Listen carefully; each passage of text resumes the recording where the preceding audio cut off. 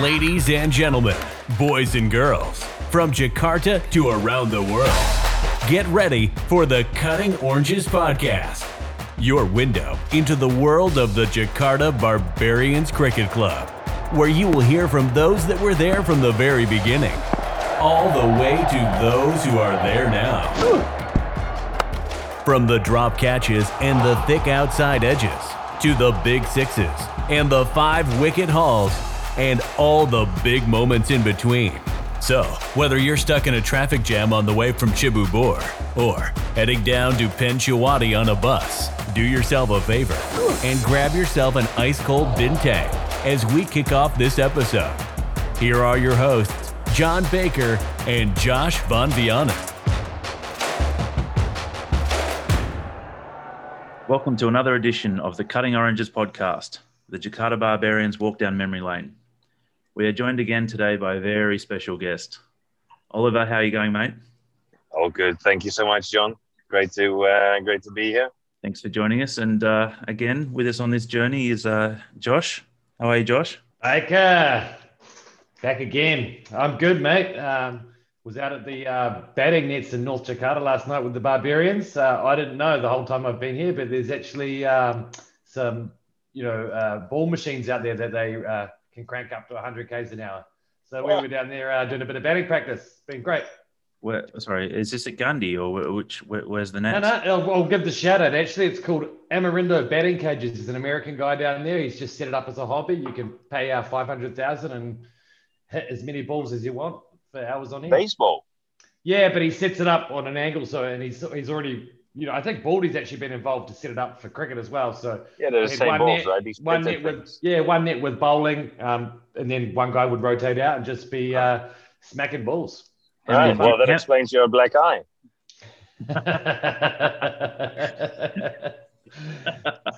I was practicing with my helmet.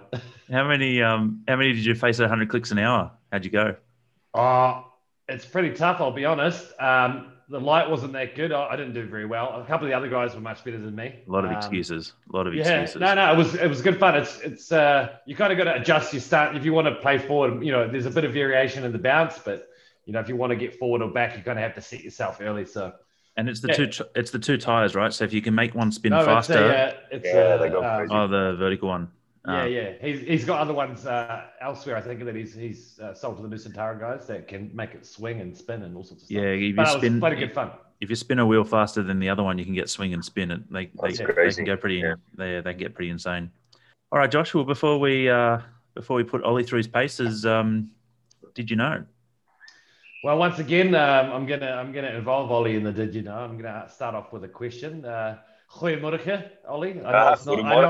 I know it's not the morning, but that's the only Dutch word I ever learned, being half Dutch. So I thought we'd kick off with a bit of Dutch history, mate, and we'll see. You spent a lot of time in Indonesia, and you're obviously a Dutchman. So I'm going to ask you a question. When was the first expedition from a Dutchman to Indonesia? Well, those were then the, as we call them in the Netherlands, the golden ages. So that would have been 1600s. Pretty close. The first one was in 1596. It didn't go too well, to be honest. Most of them died. And then in the 1600s, that's right, the VOC was founded. The VOC is a very important part of Indonesian history. Over 1 million voyages they took, trading spices, committing crimes, whatever they were doing, doing all sorts of stuff. Interestingly, the first company to ever be floated on the stock exchange, the first publicly floated company, first company to be deemed too big to fail. And at its peak, check this out, it was worth 78 million guilders, which is $7.9 trillion today. That's more than all the top 10 highest grossing companies at the moment. Take note, listeners. Take note.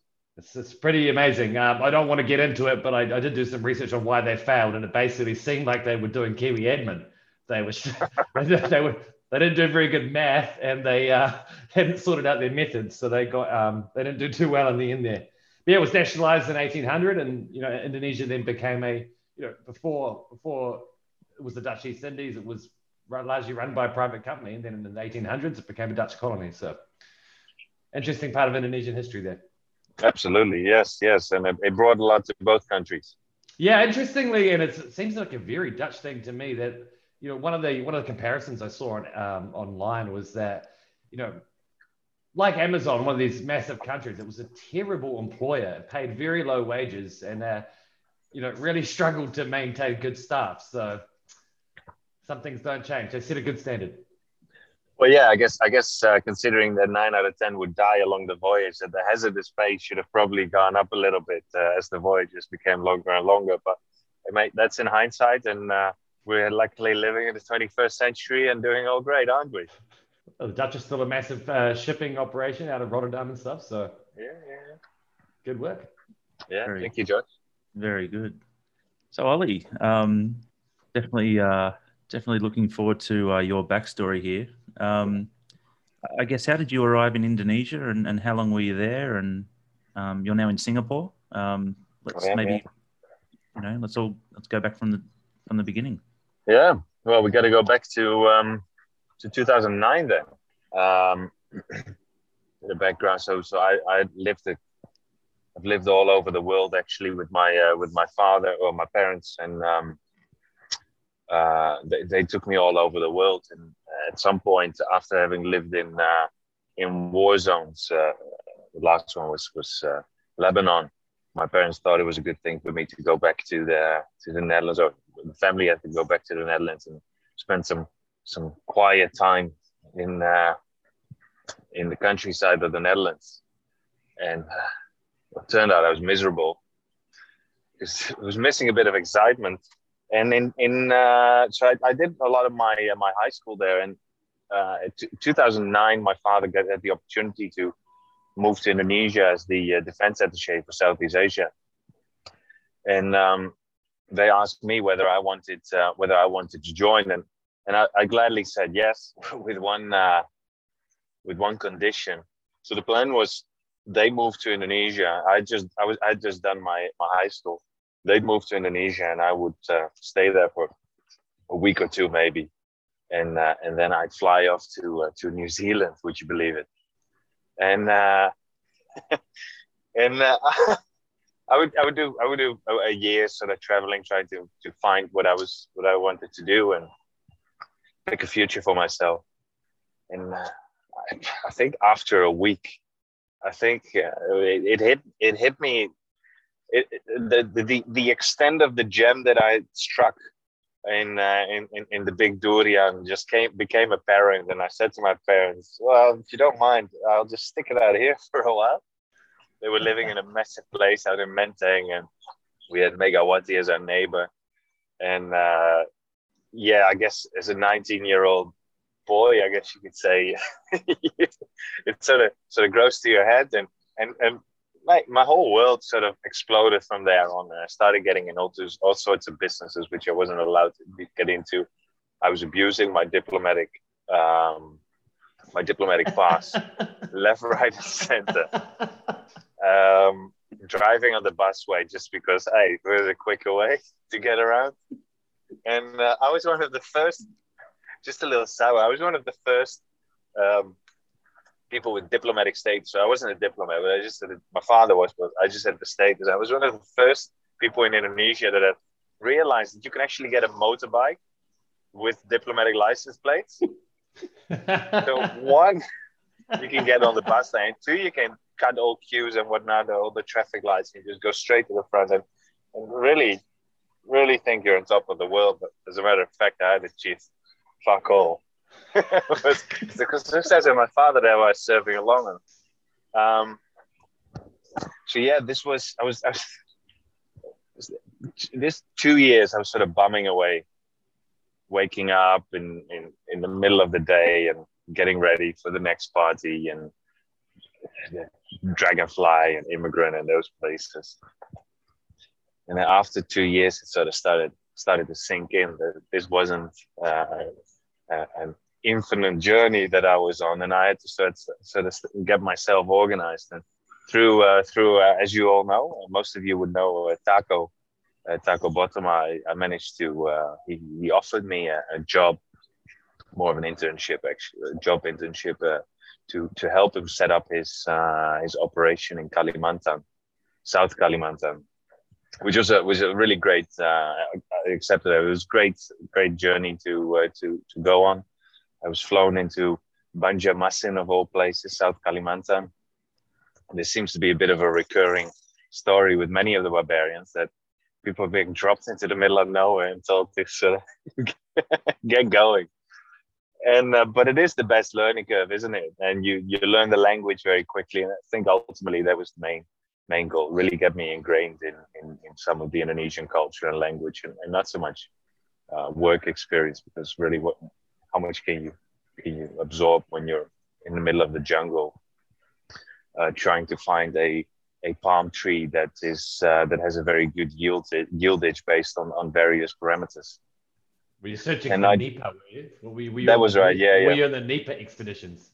I've heard a lot of guys that have hooked up with Taka there and gone on these wild expeditions to Papua, Borneo, and looking for Nipa palms. So pretty. I mean, I still work in the jungle, as you know, Ollie, and I can tell you, it is hot work. It's not for everybody. It takes a certain person to be able to trudge around in those forests and those peat swamps, and it's good fun. Well, it is, yeah. And I guess the children books glorify it a bit, and there's clearly a dark side to it. But overall, I found it an amazing experience, and one I wouldn't have missed for the life of me. So I did that for a year, and then I went back to Jakarta, and I got offered a job. Not sure whether this should be put in the podcast, but I was selling pensions for one of these boiler room places. Just sort of getting into the business, getting to know people, and I thought that was the angle, right? Get to know people, and then sort of move into what you want to do. You're selling pensions? Yes, it's flogging pensions. Yeah. Okay. Yeah. Pension plans. We're selling other people's pensions off. Yeah. Wow. Yeah. Similar. Well, I hope we're still friends, John. Yeah, no, you didn't. I didn't. you never sold me anything. No, I wasn't with them anymore. That was a very very short-lasting career after I got onto the table in Loeys after a massive, financial services. So we did have good weeks, and I got onto the table in Loeys after one of the good weeks and dropped my pants. Yeah, that was sort of the end of my career there. Drop your pants, lost your job. Yeah. I may have heard that story before, actually. Yeah. And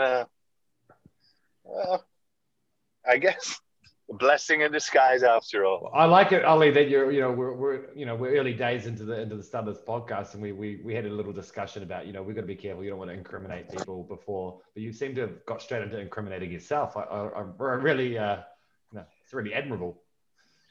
Well, because it is a blessing in disguise, right?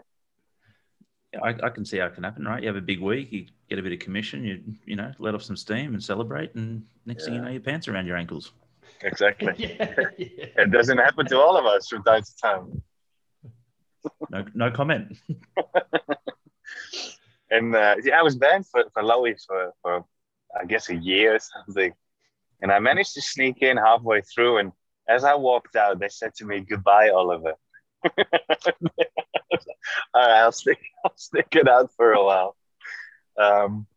So this was my career in financial services. Then I caught up with I got to meet a guy, British guy, and he was in financing mines. So there's a bit of a red line there. And he was into financing mines and building structures, trade structures. And he asked me to join him. We got a liking to each other, and he asked me to join him. And that company very soon after actually got acquired by one of the Indonesian surveying companies, which he and I got hired under. And I helped them set up a Singaporean startup in fuel management services. And after 7 years of Jakarta, I realized that my career was plateauing and I wasn't going anywhere. I had to get out of Singapore. And so one of my colleagues at the time was setting up a company in waste management, also liquid waste management. I'm not talking about feces, but oil waste management. And I joined him, got back to the Netherlands, spent a year in the Netherlands, and the deal was go back to Asia after that year and develop the business from there. So that was that was my time in Indonesia. So that was what, 2009? You said 8 years? 2009 to 2016, 2017? Yeah, that's right. Yeah. Okay. And that's quite a very, financial services, plantations, agriculture. I mean, there's a few. Well, I guess I should have gone on to that year trip to New Zealand to sort of see where my horizon was going, but I didn't do this. I had to feel the waters in a couple of ponds. Do you feel as though you missed out on something by not going to New Zealand? I probably did. Yeah, probably. Yeah. I think not having the luxury lifestyle, that probably missed out on that if I went to New Zealand. I think so. And have you been in New Zealand ever or not yet? No, you still haven't made it. Still haven't made it in New Zealand, huh? No. It's just off the beaten path. If you think the jungles of Borneo are far, fuck, look at New Zealand on the map. Josh's face is priceless here. He's got nothing to say. No, I was just considering. I've recently found out that Ollie is also a fowler. He's a duck shooter. So maybe one day we'll get you over to New Zealand for a proper duck shoot there, Ollie. Yeah, I would love to actually. I mean, it has been on my list. And my wife, she studied in New Zealand and it's only got good things to say of the country. So yeah, I'm quite excited to finally go there at some point. So I guess so being Dutch, probably football was the sport, but how did you get into cricket? Yeah. Or hockey, I guess. Well, did I really get into cricket? That's the question. Or did cricket get into you? Yeah.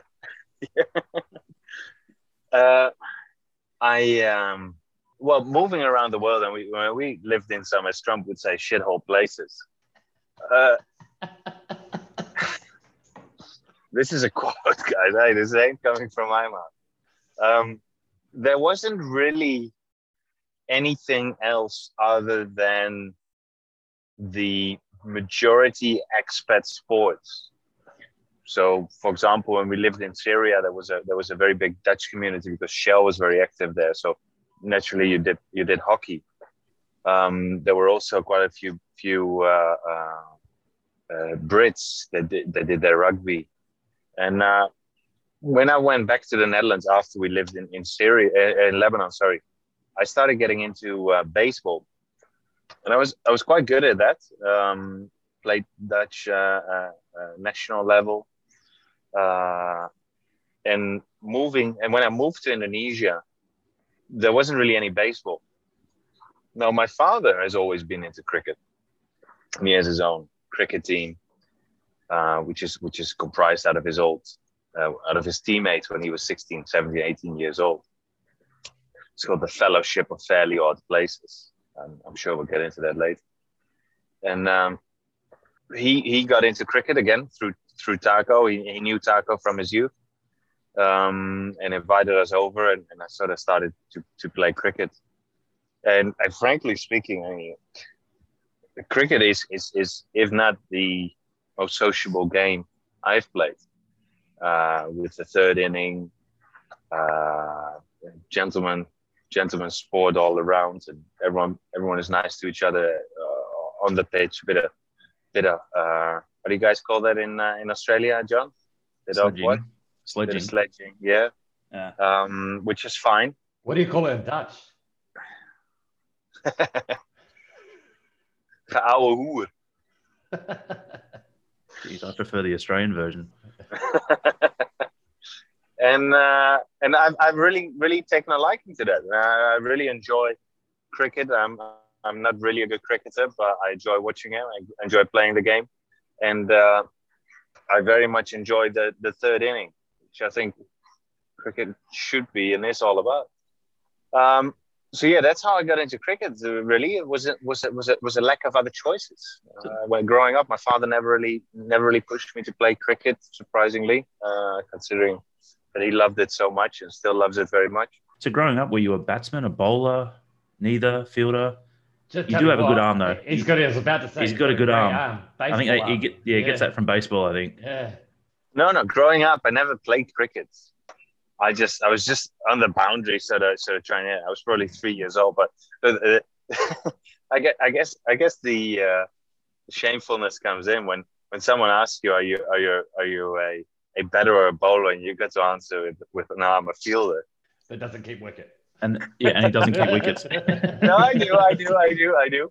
So you've come to Indonesia. You've been in Indonesia a while. You're looking around for some sports, and Tako. Tako, for the listeners, is another stalwart of Indonesian cricket up in West Java. There, many of us know him. So I mean, you're first picking up a bat and having a real go up at his place, or? Yeah, it would have probably been. Yeah. So similar to Baldy's place, right? Panchawati, Tako's also got a pitch off the back of his lovely house there. Maybe Ollie, you want to describe the pitch and the setting, because it's quite nice there as well. No, it's lovely. It is a great place, and I think both of these guys have something majestic to their pitches. Baldy is very, very serious on the whole thing, having cut down the top of his mountain by 20 meters, I think, in order to get a proper pitch in, and is really looking to sort of grow cricket in Indonesia in that sense. Tako is a bit more low skill, sort of social cricket, has a lot of the local boys that in the dry season in the wet season come and play soccer, and in the dry season they come and play baseball. So he's got this very old, well, not very old, but this old-looking wooden house right on not on top, but somewhere halfway onto to Puncak, which is the mountain ridge around Jakarta, and the drive is quite is dreadful until you come off the highway. It's like the Cibubur drives from Jakarta. Yeah, but I think that's the great thing, right? He's got this sort of long house that sits in front of his pitch or behind his pitch, and you sit on the balcony, you have beers. If you've gone all the way up there, you often stay the night. Spinning yarns late into the night, and that porch is just fit for a bunch of blokes in white suits with these white hats, really from the middle of the previous century, just sitting there smoking cigars and drinking whiskey whilst they're watching a game of cricket. Well, we often still wearing white, so we do look probably like that. Yeah. Well, look. Look pretty messed up, mate. No, he's got great facilities, right? He's got the nets, he's got the swimming pool as well, he's got that veranda porch, whatever you want to call it. It sort of wraps around. There's a lot of space outside, so you can enjoy the pavilion. He's got a little pavilion over there. Yeah, that's right. Yep. We've had often eat over there, and we've had some great days up there. We'll probably get into those a bit later. But I just want to say I did play a game with Tako at Baldy's fairly recently, within the last month, and I think he was recovering from COVID. He's a fairly old bloke. He's I'm not sure how old he is at the moment, but I tell you what, he was one of the better bowlers on the pitch. Yeah, I'd like to grow old like Tako. He was hard to get away. No one was. I think he went for almost nothing from his 4 overs, and he bowled them almost consecutively. It was seriously impressive. Yeah, he's a good bowler, and he plays his games really smart. He really shines when he bowls, and I think for different sort of purposes, but he's done a lot of great things for cricket Indonesia, and as the Barbarians, we've had some great times there, and everyone that comes there has always been welcome to play the game and enjoy the scenery. So maybe coming into we'll come back to some of those on-field and off-field highlights from games around Jakarta, both for the Barbarians in the JCA and also the various games at Tako's and Baldy's place. But how did you then get introduced to the Barbarians? How did I get introduced? I don't know. But what I do know is this: it's a bit of a murky time for me. Like I said, I had struck gold staying in Indonesia, and my memories are somewhat blurred. You lived a somewhat wayward lifestyle. I guess so. Yeah, I think I knew about the Barbarians for a long time, and for the same reason that Murphy's was my watering hole as well, and I knew Killian and I knew Barnsley very well. I knew Enzo and I knew Henkin. And I would like to say this because and Henkin has not been on, so he will have the chance to defend himself. But I do really think that Henkin is very racially motivated when recruiting for the Barbarians, because he's never asked me, "Do you play cricket?"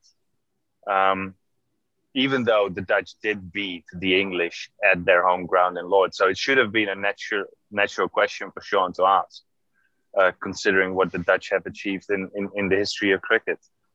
It was never asked.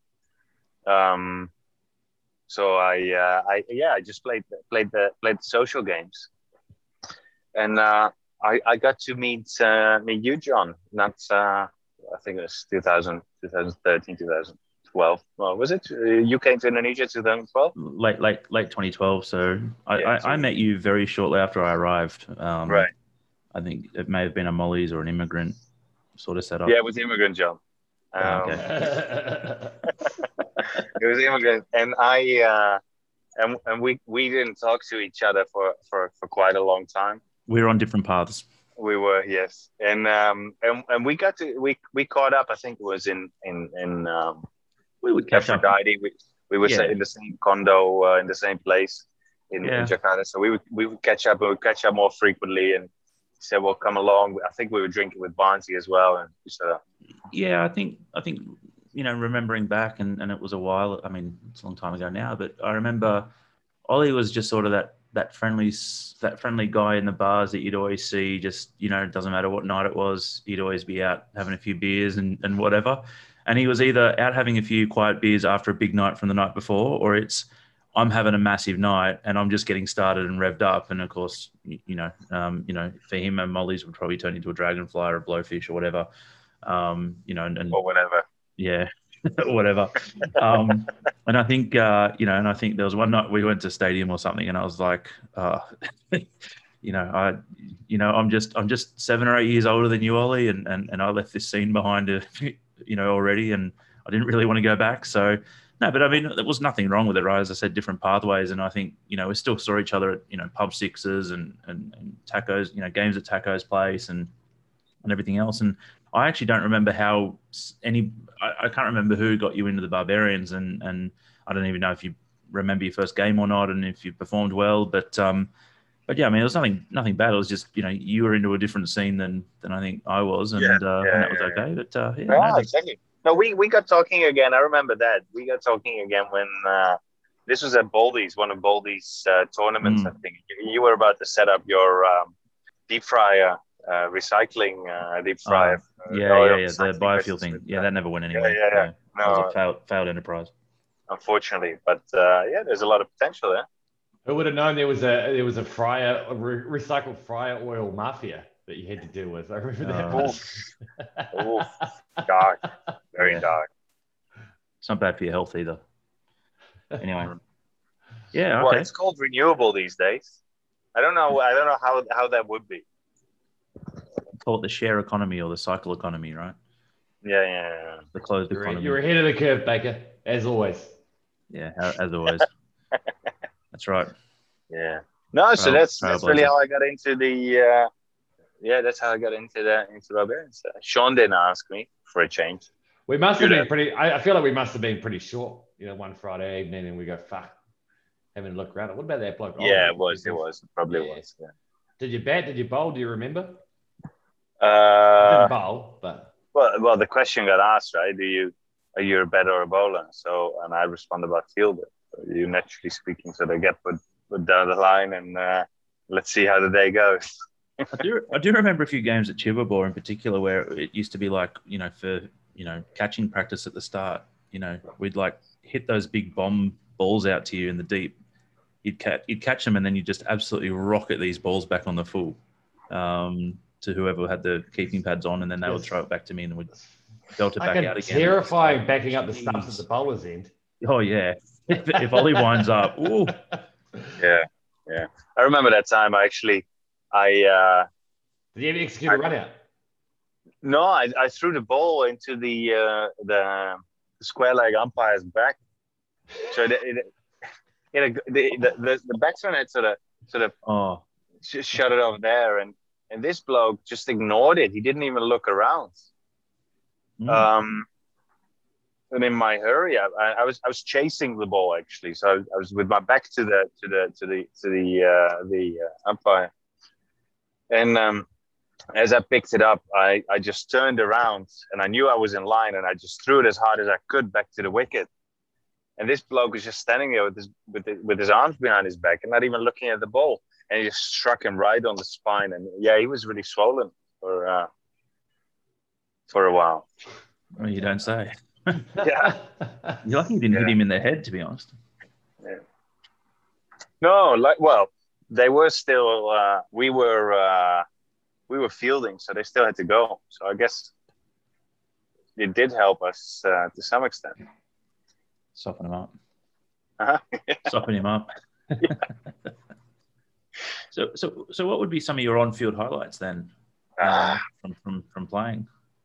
Well, it's a short list, John. I know one that you're going to say, but I'm a social cricketer, right? So if there would be a gradation for social cricketers, I'd probably be right up there as a great cricketer.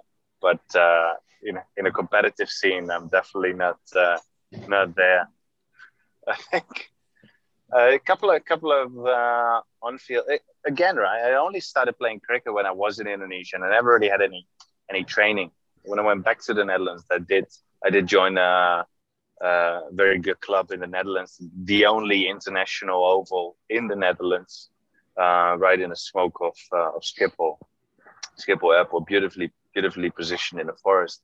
And I started joining them and did a lot of training and up my game a bit. But before that, it was pretty poor. I think some of the on-field highlights in Indonesia, my highest score would have probably been at the Prabowo Polo Club. Oh. Yeah. I think I scored. It was a sixes, mind you, but I think I scored probably 45 something runs. 45 runs. That's good. Yeah. Because I was hitting everything like a baseball still. I remember this now. Yeah. That's right. Yeah. And that square leg was just so short, so everything would go for a six that I'd hit. So yeah, that was good times. So that was Indonesia. I think that would be it, mate. I would have thought your top score on tour doesn't feature. Well, okay. I thought we were talking about Indonesia. Anywhere. You want to broaden it a bit, right? Anywhere. We can open it up. Open it up. Such a slim list of highlights. No, I think. We all know that I was the top scorer at the tour in Manila. I think when you say we all know, I think it's up for debate. But yeah, I think we can give it to you. No, I think we all know, and I think everyone is embarrassed as fuck of their own performance, and that sort of sums it up. And actually, I think that you guys have paid off a blocker for running himself out, because it was just getting out of proportion. I was making all these runs left, right, and center, and you guys would duck 1 or 2 runs and just being bowled or caught, whatever it was. And I was really on a wave there, and I was riding it. And you guys got blocker on your side. What did you score? Well, before blocker run himself out, I was already up on 13 runs. So. Well, that's double what I last did. I thought it was 6 runs. Yeah, no, Alex. No, there's a track record of that. There's probably a picture of the. I probably still have it because I was quite proud of myself. If you can find it, we'll post it along with the show notes of your top score. I'm pretty sure it was. I don't know. My memory was hazy on that tour, but I don't know. I somehow have 6 not out in my head. No, it was 12. It was definitely double digits. I thought the whole team scored. I thought the whole team scored 12. That's maybe where I'm getting. That's how bad it was. Yeah. Nah, it was pretty bad, right? We didn't get more than 20. It was bad. And actually, I do, when you go on a cricket tour, I understand that drinking is a big part of it, but I do actually appreciate a good game. I'm therefore much of a proponent to have the games in the beginning of the tour and then sort of let loose. Because you guys were smashed. I mean, Rogues probably had the best night in their history, and it was probably the best night, even if you compare it against month on month. That night made more money for them than it did in any given month in their history. In all honesty, letting us sign our name on the ceiling there was the least that they could do. And you guys, because on tour, it's become an unwritten rule, but Josh and I share a room. We did that in Hong Kong. We did that in Manila. We did too. Yeah. We'll probably do that again. And I remember I was on a hangover. We all were. I was feeling it particularly bad. I decided to have a quiet night and went home early. And I remember Josh sort of stumbling in at 5 a.m. And I was thinking, oh, you bastard, you just got me out of my last hour of good sleep, because we all had to wake up. I think it was 6:30. Far out. Oh, yeah, wow. And I went to that American diner after across the street. And boy, if it's quite a joy to see Burger Street wake up in the morning. There was one of our teammates that came strolling in and was all confused whether it was the right hotel. Someone got picked up, not anyone from our team, but some people got picked up by the police, and it's a messy, messy place waking up to that. And then we got onto the buses. Needed a long time to get ourselves organized. I think those buses were in front of the hotel for 2 hours, and Barnsley's trying to organize this, and Blocker showed up, and he had 2 massage ladies that came in, and we had to fit them in these small. He organized a sports therapist, right? And they came in just like we're a half pro team getting our hamstrings rubbed down before we go out and play. Yeah. That was great. Yeah. But he hadn't told us about this beforehand, and we had organized buses to fit the exact number of people on the tour. Yes, that's right. And it was a 2-hour drive. Oh, it was bad. It was down in Cavite. It was so far away. And I remember somebody had to go back into the hotel and go, can you give us a whole bunch of towels so we could take them to the ground? And then someone had to put a deposit down for towels because they thought they wouldn't see them again. And yeah. And there was this. I don't know whether you guys know this term, but there's this 0G airplane that astronauts train in. It's called the Vomit Comet. Yeah. That goes in that hyperbolic. It goes in that hyperbolic arc. Yeah. It goes 0 G, so the astronauts can train 0 Gs. I'll tell you, even though we were on the ground, it felt like I was on that airplane that morning. It was just disgusting. But you'd expect the guys, sort of get it out of your system and play your part, play the game. But it was a very poor show of everyone except for me, frankly.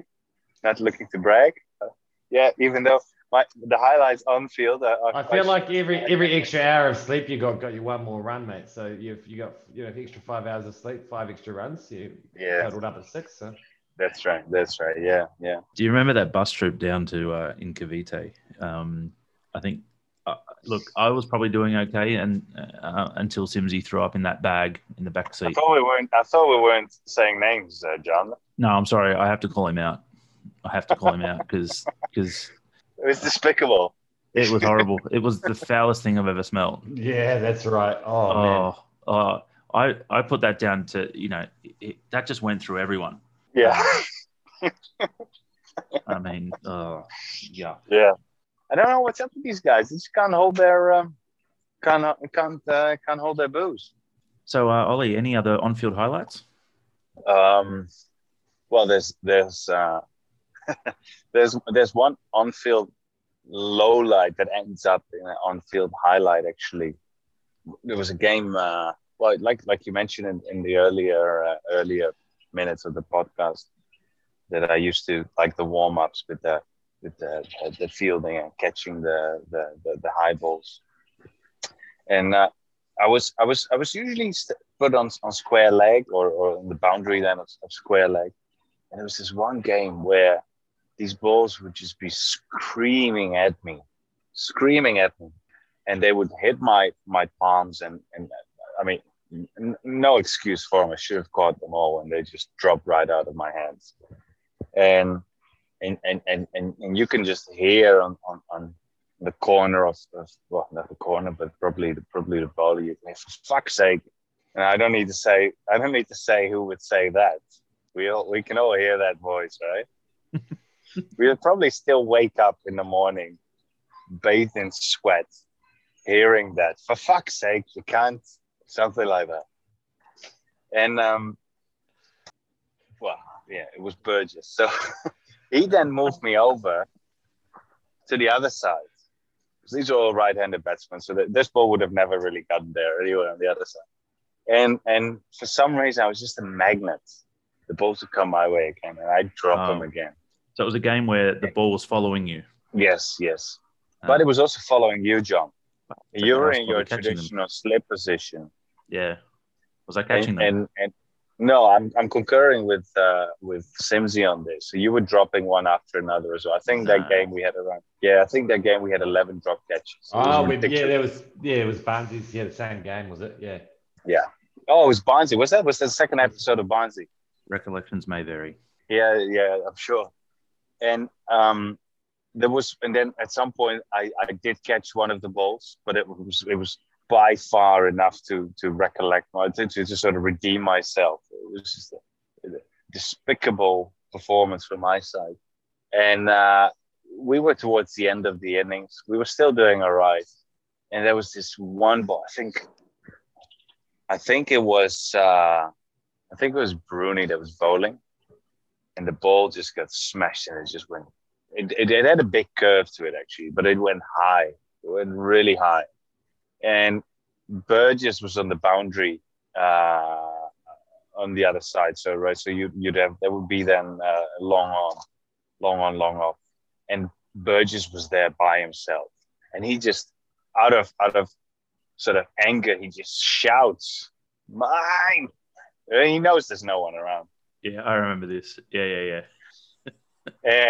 And with the smoothest action, he just catches that ball and sort of softens it up and throws it back. And not soon after we had wrapped him up, even though we had dropped 11 catches, at least 11 catches. So that game could have been a lot shorter than it was. But yeah, I think it's not really a highlight actually if you drop 6 catches and then catch one. But so you're saying we got this team out twice, basically? Yes. Wow. I think that was also the game where I had organized the barbecue after the game, and everything was forgotten. Prior to recording this, I hadn't really thought too much about what I was going to speak about to you, but when you mentioned that we share rooms on tour, it sort of jogged my memory as to a few off-field highlights that I have. So I think for me, when we went to Hong Kong, we went to Macau, and yes. we had done some serious Kiwi admin and not booked a hotel. So essentially, and we turned up, and it happened to be, I think, there was a replica of some very famous casino with an Eiffel Tower somewhere in Las Vegas being opened that weekend, and basically everywhere in town was booked. So, we thought, fuck it, we're just going to go to this place and just get a room. And we ended up getting St. Regis. It was St. Regis. That's right. Yeah, I think it was about $500 a night or something like that. It was quite it was relatively expensive. It's more. Hotel. I remember it more. Yeah, but yeah. And we got a twin room, and they both had these king size beds in them. Yeah. And, and we get there and we go in like, I don't even know if I'd really even stayed in hotels that much prior to that. And, we've got a butler like for our room. Dedicated butler. He was on a 24/7 dial. Yeah, we had a dedicated butler, and then I think a massive highlight for me was we got him in for something. I think we'd ordered some drinks, or I can't remember what we got him up for, but we ended up drinking a bottle of vodka and playing a game of cricket in the hotel room, and teaching the butler how to play. And we basically had to explain to him it's kind of like all we could get really is it's kind of like golf, just hit it. yeah. And we're sort of bowling towards the door, and it was great fun, mate. It was really good. Yeah, that was good. Yeah, I remember that. That was we actually because there was a massive language barrier, but we wanted to sort of get him onto a game that we were potentially going to play, right? Yeah, we might have been a bit short. Yeah, that's right. And I think I think just thinking back, also another probably maybe the biggest off-field highlight from between me and you. I mean, like you say, we shared rooms in Hong Kong and not between you and me, mate. Bangkok, the whole world is listening. Yeah. No, yeah. So, I think for everybody at the club, there was the day that we had that match up at Tacos, and me and you turned up a day before. We'd organized we brought a whole pig, and we got a spit roast pig going, and woke up early and got it on the spit and got all the Kampong boys to come help us out, and all the Barbarians and a few others. It was a bit of a motley mix turned up, and we had a great day out at Tacos, and it was great. Yeah. I mean, that was just awesome, man. I think if you talk to a lot of the guys in the club, they'll say, that day particularly, I think there's some great photos of Bruni. He did some butchery. He used to be a butcher's. When he was a young fella at a supermarket or something like that. So we sort of gave that job to him, and we played some good cricket up there, and it was just a great day, mate. Well, actually, that's I was working for the surveying company I was mentioning at the beginning, and every time I drove home, this was back in the days when there were still Ojeks and they weren't Gojeks. Just a bunch of blokes sitting under a tree waiting for better days. And I used to drive by Tanah Merah in Jakarta. There were all these. If you're looking to market yourself out of an industry, Jakarta's the place to go, because you'd have all these shops selling the exact same thing on an entire street. Is it toilet bowls or fruit or whatever it is? They would all be on the same bloody street. Yeah. So Tanah Merah had this metalworking place, and I was driving by, and this whole thing started brewing. You need to have spit roast, proper game of cricket, and Taco was well up for it. So I went there, and I got them to design this rotisserie thing. Couple of design flaws in hindsight, but generally speaking, it worked really well. That was great. And what I was thinking of doing, actually, we had put the pig on, and at one end of it, I thought, well, we effectively put an entire roll of duct tape. It's quite a thick pipe, an entire roll of duct tape, and put one of the motorbikes, put them in first gear against that duct tape and the back tire, and friction will turn it around for 8 hours. And but that whole pit that Taco had, I hadn't measured the length of it, so that bar didn't stick out far enough for that to happen. I did have that in a contingency plan, and I put a manual crankshaft, I guess you would call it, in there. So yeah, that whole idea of the duct tape and a motorbike didn't work out, and we had enlisted some of the local boys.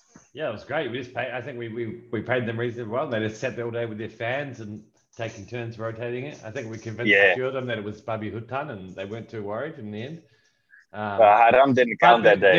There is another memory that, and this actually links back to the early stuff you were saying about being a bit of a cowboy driving around on motorbikes with your diplomatic plates. I don't know why, but for some reason you took my motorbike. I think someone was lost, and you drove down the hill to, for some reason, maybe to meet them and then bring them up. Yeah. You got pulled over by the police, and you started waving. You pulled out your diplomatic key task. Diplomatic privilege. Yeah. Exactly. And they said, you've got to be wearing a helmet. And there's this great photo of you just like, you must have already met the guy. And then you just pulled the cricket helmet out of his kit. And this is a great, Josh, this is a great moment between us three because I didn't know that was your motorbike. So that was your motorbike. That was my cricket helmet. Was it him picking you up at the bottom of the hill? No. So this is what happened. So this is the classic one-way direction. Let's not build a 3-lane road onto Punchak. Let's just close down the traffic one way for 6 hours a day. And John and everyone else was stuck down the hill, and they didn't know the back detour. Yeah. So I went down to get them, and detour got onto the hill and started playing cricket. You needed a helmet. Well, yeah, we needed a helmet. Wore the helmet right up back onto the hill, and started playing cricket. Generally, was 2 hours after there was a planned start of the game, and we had the local boys, of course, to spin the pig. And the great thing was, I've never seen any fielding positions back then. I've never seen any fielding positions for cricket before that game. So you'd have the barbecue pit was on the boundary of square leg effectively, and the wind was coming across the same line, slightly under an angle towards the bowler, and you just have guys finding their fielding positions in line with the smoke curtain coming from the pig, because it was just smelling beautifully. You could smell this crackling forming over a cricket pitch on a mountainside in Indonesia, and it was if not one of the best nights I have had in Indonesia, because cricket came to an end at some point. The pig had fallen into the fire, and when the pig falls into the fire, the game stops. So we all ran up to the boys. The boys didn't know what to do. They didn't want to touch it. And I think Josh and I, we picked it up and put it onto that steel plate that Taco had, which was his barbecue. And we had put the steel plate onto that formation. And the coals were so hot that the steel plate started to heat up as well. And it just kept the pig warm for another hour and a half. And we finished the game, and the pig was beautifully seasoned and beautifully sort of relaxed. It was Barnsley's farewell, actually. And Barnsley had the honors of putting the apple in the pig's mouth. Oh yeah, that's right. Yeah, I remember that now. Yeah. Yeah. Was it an apple or a cricket ball? I think we put a cricket ball in there. No, it was apple. It was apple for sure. But I gotta tell this though. I'd other than this mechanism of spit roasting the pig, I had a bit of a white lie to these guys as well, because when I was in that metal shop, I said, well, it's for a gumbing. These guys, they get all aggy about these details, and so they thought they were making a spit roast for the gumbing, and then I had to go and find a pig, and for some, in the cavities of the internet, I found this supplier of Indonesian pigs, and I called them. And I said, well, I want a pig. And he said, how big do you want it? 20 kilos or 30 kilos? We're with 20 at max, so probably 5 of them don't eat pork. So yeah, 10 kilos will do. He said, well, do you want it alive or not? I said, no, I don't want it alive. You finish it off and take out the intestine, the guts. So he said, okay. I'll be there tomorrow at 7 p.m. It was in the evening. He called me and said, but I'm here. I walk down, and he opens his trunk, and there's that big lay on the newspaper. So, and it was a bit of a, I can't say it now in hindsight. It was a bit of a nasty thing. It had these antibiotic spray all over his eyes. It wasn't the best treated pig. I still have his number, and if I ever were to order with him again, I'll give him a couple of months heads up so that I want to sort of separate one pig and make sure he really treats it well. Gives it premium grain, so that it brings the best out into the pool. So I bring it up. I put it in my esky. I bring it up, and I'm in my apartment, and I realized this is not gonna work. My esky is too small, and so you have it's a decent size, but there's half a pig sticking out of the esky, and I'm thinking none of these blokes. Well, other than the fact that this thing won't stay good for a night. None of the Gojek by then Gojek drivers will take this with them. So I went to a mate and borrowed his esky, and I put it over mine, both the lids open, sort of perpendicular to each other, and a bunch of duct tape. And the next morning, it's time to go, and I booked a Gojek, and I think Ahmad Firdaus Abdullah was assigned to my trip. So I'm pulling this pig into the lift, and go down, and I pull out, and the security guards. There was this trick I used to do. Little side note: I used to always buy every month. I'd buy the security guards at the condo. I'd buy them Happy Meals or Big Mac meals, whatever you call it, and I'd have the guy deliver it directly to these security guards, and then 20 minutes later they'd be at my door and they'd say, "Terima kasih, Pak." So I could do whatever the fuck I wanted, and these guys were just happy to help out. Right? It was just a way of getting them on my side. And I got out of the lift, and he saw pulling these two massive eskies out, a bunch of beers next to the biggest ones. And but let me help you. I said, thank you. So we got to the car, and ini apa? I said, gambling.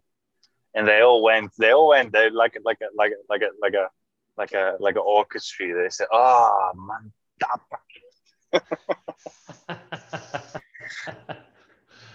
So got into the car. It was, of course, as usual, was hours and hours drive to Tacos, and Josh was already there. And Josh, as he always sort of goes local and everything. He was bare chested, and you were wearing that skirt. What do you call that skirt again? That's sarong. I know it's wrong, but what do you call them? Sarong. Ah, right.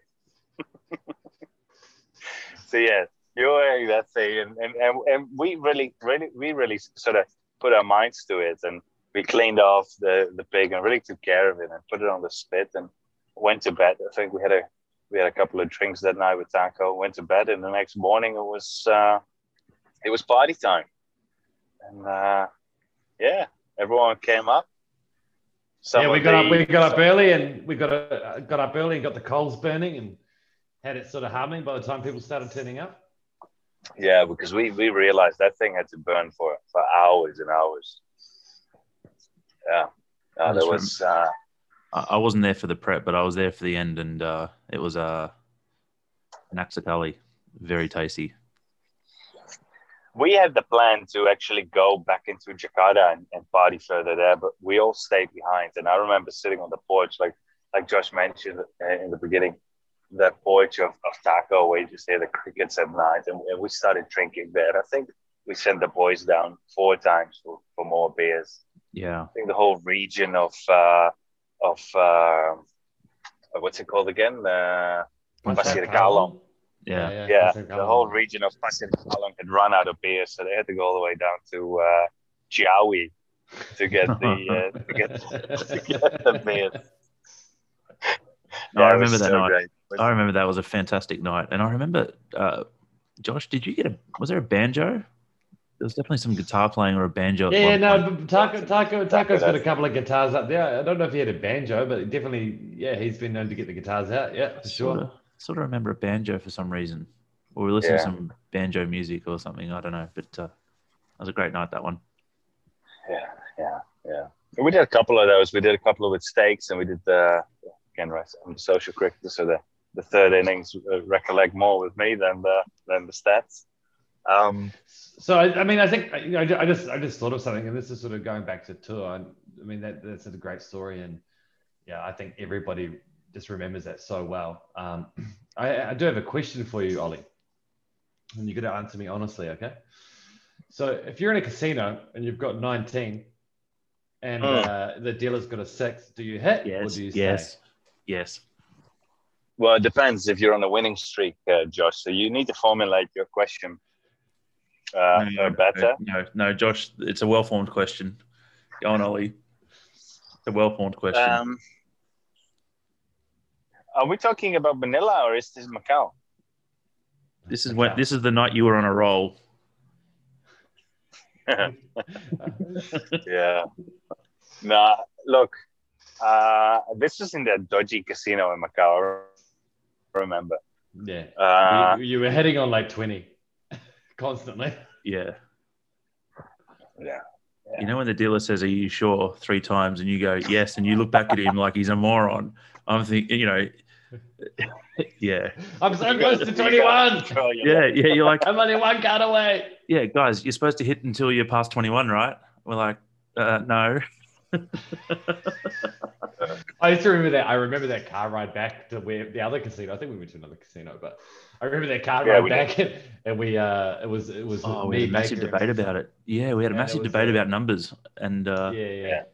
No, but the other thing he did after that table to argue numbers. But the other thing he did after that, right, is we went and played craps. And that was back at the hotel that you were staying at, the Hard Rock. I can't remember, but I remember we played craps. And this was after he's let's hit on 19 and 20. And I remember it was like, okay, it's Ollie's turn to roll the dice. And I was feeling it. I was on fire. That baseball arm just came out of the blue, and it was fired the dice. And I swear he almost took out a waitress carrying a tray of beers because these 2 dice just pinged across the floor. And you can hear them zinging off bins and steel pipes and all sorts of stuff. And people are like, okay, this guy's not rolling again. Just pass the dice to the next person. And can you take a step back, sir, if you're not gambling? I think what that comes down to is that we really pushed the boat out that night. Yeah. That was the last time I played craps. Yeah. It was my first and last time. I remember actually hitting one of the dice, hitting the chips. I still remember the chips that are shooting up. and the dealer was thinking, what's the fuck? There was all these angry Chinese nationals who were just they were hating on you, mate. To be fair, it was a tough situation to be in. Yeah. No, that was great. And actually, I remember that car ride back. We were in the car and we were going around that Macau Tower. And it was at that moment as well that I was just realizing that you're out on tour, and you're on tour with not only teammates, but with people that you consider your good friends by then. And not because of the tour, it's just because of the previous years. And they are very special to me. And I look forward to the 2022 Jakarta Barbarians reunion. Although we were planning a bit of a reunion last year before COVID hit. We had a cricket tour planned by the team I play for in Singapore now. Of course, that blew out, but that would have been great. I was actually planning to. I tried this a couple of times and it always fell through because the economics didn't make sense. But I've got a Russian mate of mine in Jakarta, and he's into helicopter transportation. And I always wanted to get the whole team onto a helicopter at Haarlem or whatever and fly over to Boldis Attackers, land on the pitch, have 2 speakers mounted on the skids, the Valkyrie,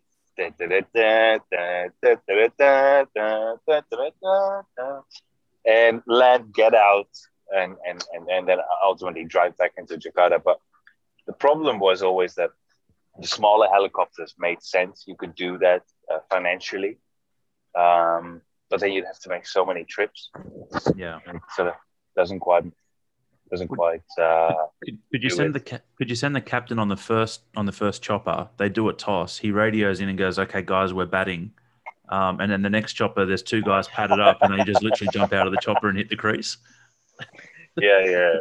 I hadn't thought about that, but yeah. And then everyone else can come in, right? I think Ollie would be upset because he'd be the last bloke on the chopper batting at 11. So. He could be captain. He could have done the coin toss. All right, Josh. That concludes part 1 of our catch up with Ollie. We had such a good time talking to him and catching up. We've had to split the episode into 2. A lot of great content, a lot of great memories in there. What were some of your takeaways?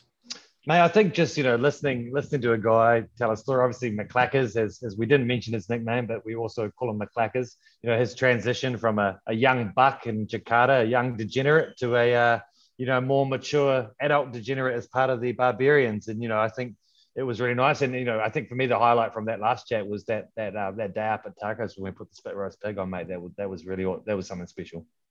Absolutely. And the Comet Vomit as well will stick and live on.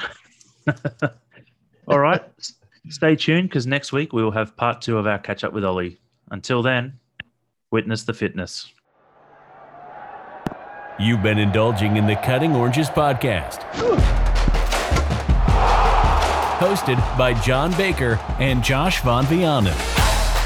A walk down memory lane of the good, the bad, and the ugly of the Jakarta Barbarians Cricket Club.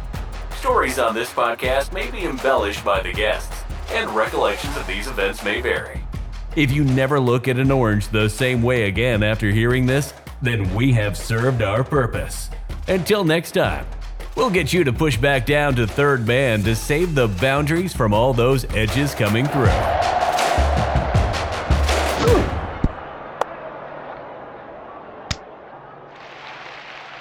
For example, I didn't know what Craigslist was, and